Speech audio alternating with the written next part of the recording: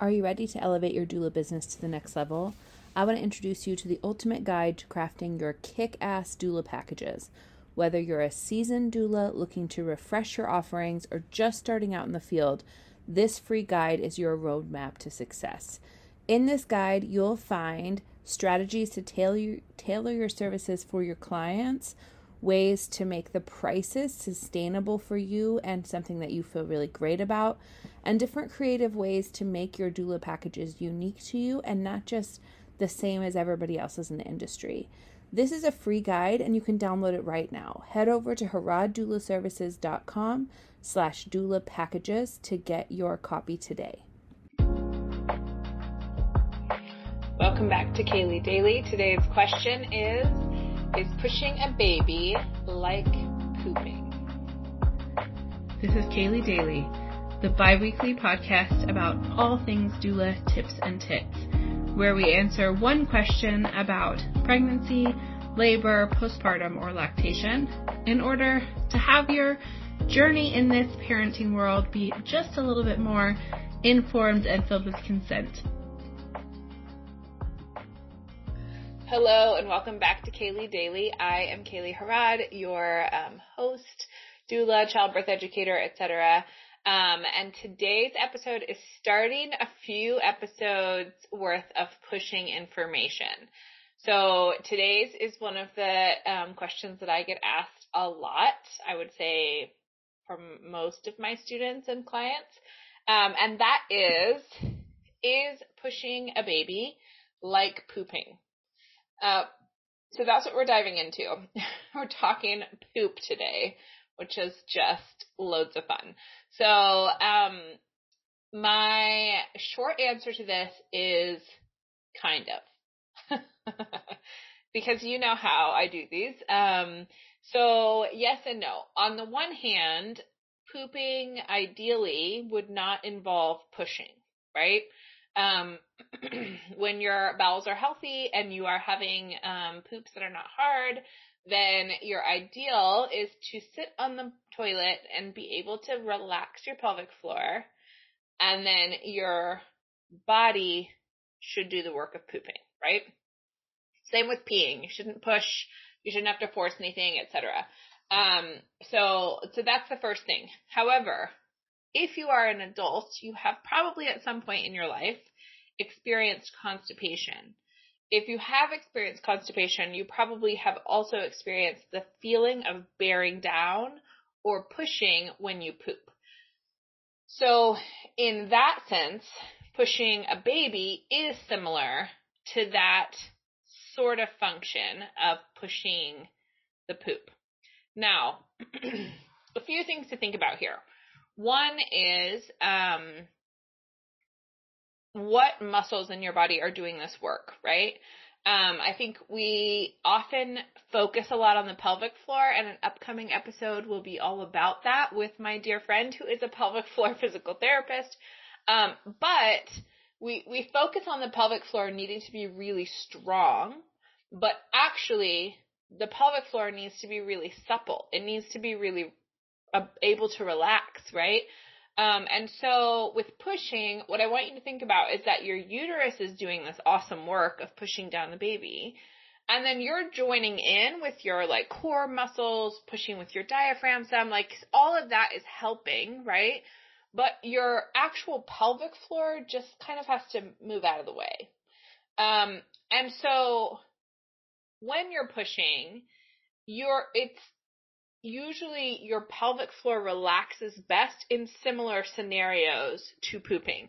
So it's super productive, for instance, to push a baby sitting on the toilet.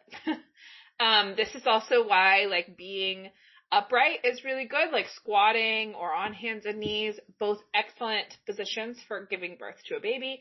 A birth stool is great because it also provides that like same amount of support, like externally, right? So the edges of your body can be sitting on it, where the middle, where the pelvic floor is, does not have the same kind of tension and force up against it.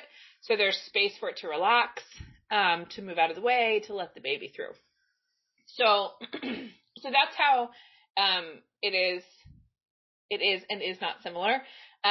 It is, however, I think helpful to think about the logistics of having a bowel movement or pooping in terms of positioning of your body, okay?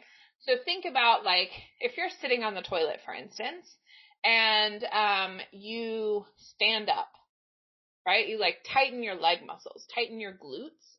That's going to be counterproductive to the process of pooping, right? But oftentimes in pushing, especially in the US, where we do lots of pushing in beds on people's backs still, which is not a great position. I will talk about that in a future episode. But it's not a great position to be on your back in the bed.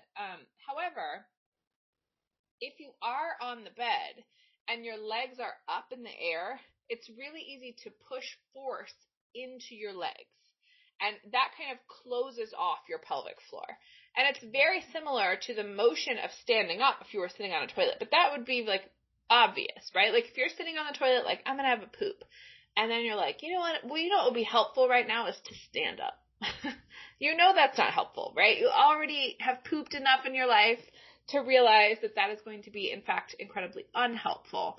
And so in pushing, it's the same kind of thing, that you want those legs and pelvic floor, like, all just really relaxed, because it doesn't need to help with that, right? Like, it's not a necessary part of that process.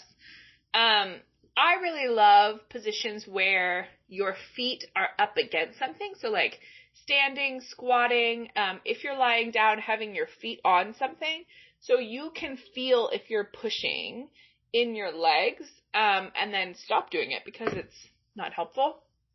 But also, honestly, pushing on the toilet is wildly effective. Very, very effective.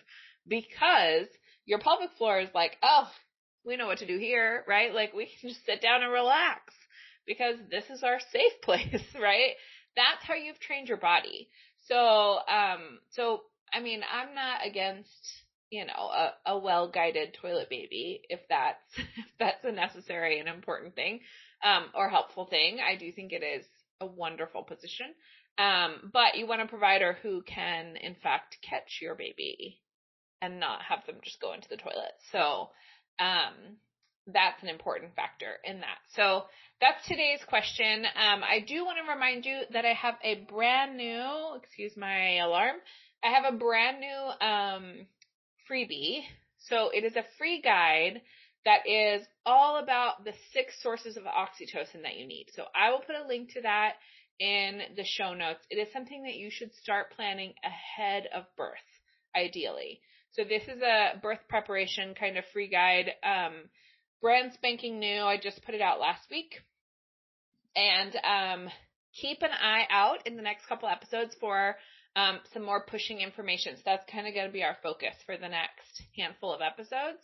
And so you're going to learn all the fun things about pushing in the next coming episodes. As always, this is not medical advice. I am not, in fact, your medical provider, and so this is for entertainment and education. Please talk to your own medical provider about your medical scenario. All right. In the meantime, until I see you again, I wish you consent-filled, lovely births. Edited and produced by Kaylee Harrod, as I'm sure you can probably tell. And our amazing music is credited in the show notes as well. So we look forward to seeing you on the next episode. And in the meantime, have wonderful and consent-filled births.